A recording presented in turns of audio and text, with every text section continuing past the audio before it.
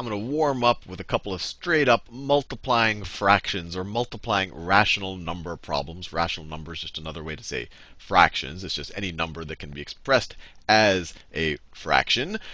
And then we'll actually do a word problem that deals with the multiplication of fractions. Let's do part A. 5 over 12 times 9 over 10. And the fun thing about multiplying and dividing fractions is, at least in my mind, it's easier than adding or subtracting. You literally just multiply the numerators when you're multiplying and multiply the denominators. So you could say that this is the same thing as 5 times 9 over 12 times 10. And we could just multiply these out, 45 over 120. But that won't be in simplest form. We'll be multiplying these big numbers. And before we do that, we can divide the numerator and denominator by numbers that'll simplify it a little bit. So let's do that. So if we divide the numerator and the denominator by 5, then this will become a 1. This will become a 2. If we divide the numerator and the denominator by 3, this will become a 3. And this will become a 4. And so the whole thing is simplified to 1 times 3, which is 3, over 4 times 2, 3/8, which is a lot easier than 45 over 120. All right, let me let's just do part C here. 3/4 times 1/3. We could do that exact same principle. This is going to be 3 times 1 over 4 times 3. We can skip a step if we like and cancel out the 3's in the numerator and the denominator. So you divide the numerator and denominator by 3. You'd say that that's a 1, and that's a 1. And you'd say, OK, 1/4 times 1, 1 over 1 is equal to 1/4.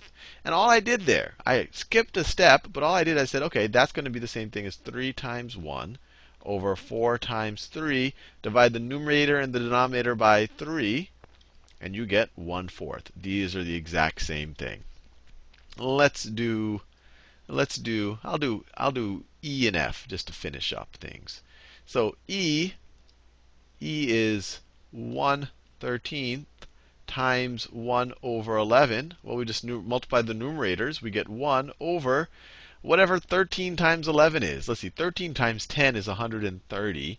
And so we're going to have to get one more 13 in there. So it's going to be 143, if I did that correctly. Yeah, 13 times 10 is 130. Yep, looks good to me.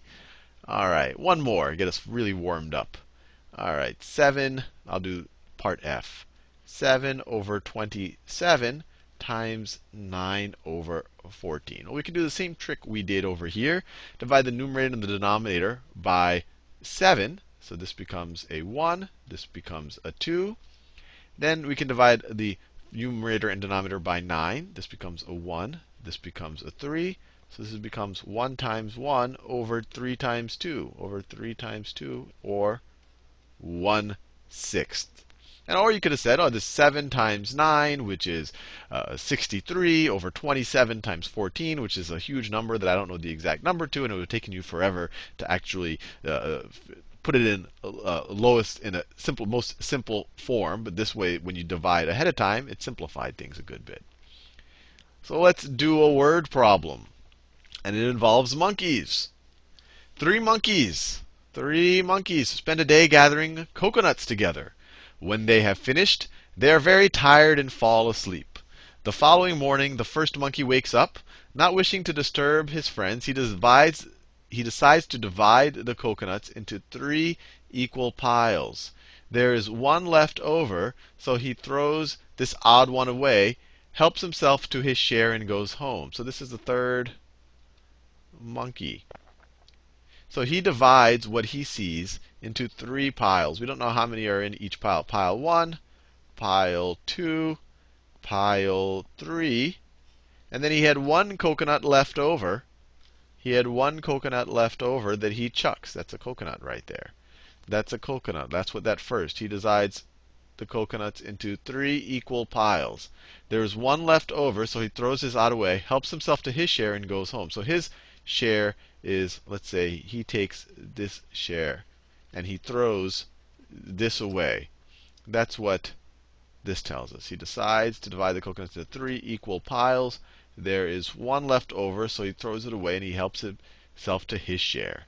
All right. Now, a few minutes later, the second monkey awakes. not realizing that the first has already gone, he too divides the coconuts into 3 equal heaps. He finds one left over, throws the odd away, and helps himself to his fair share. So this is, he finds one left over, throws the odd away, helps himself to his fair share. So this is the second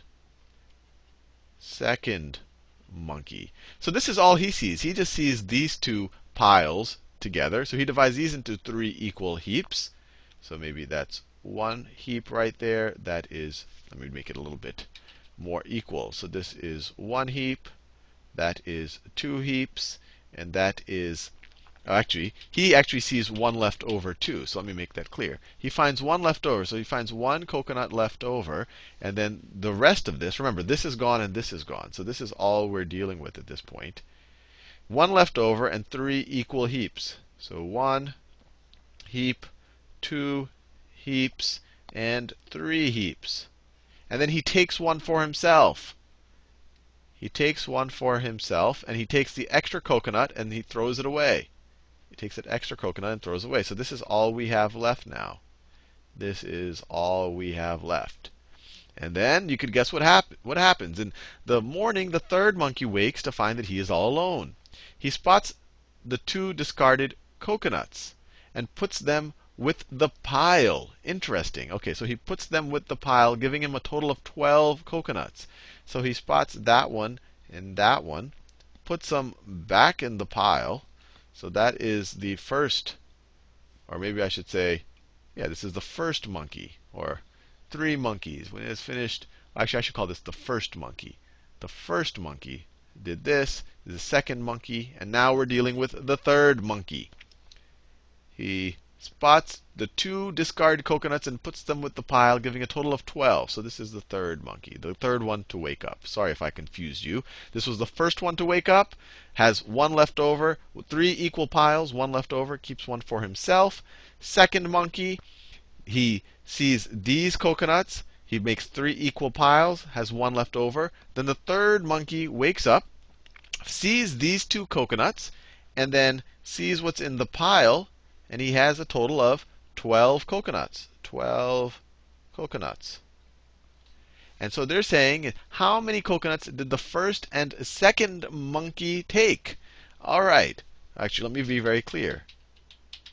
The total is 12 coconuts. This right here is 12 coconuts after taking the discarded ones.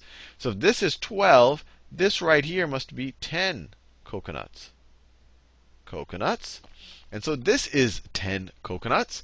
And if you look at these 2 piles that are left over, this must be 5 coconuts, and he took 5 coconuts.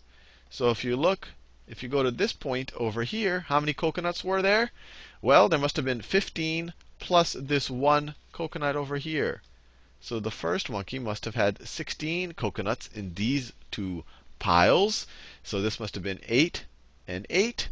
And then he took an equal share in 8. So to start off with, we had 8 times 3, 24 coconuts plus 1. So we started with 25 coconuts. This guy took 8. Then we had 16 coconuts, right? He took 8, got rid of 1, so we only had 16 left. The second guy comes along, and he says, okay, I'm going to divide into 3 groups of 5. I have 1 left over. He took 5.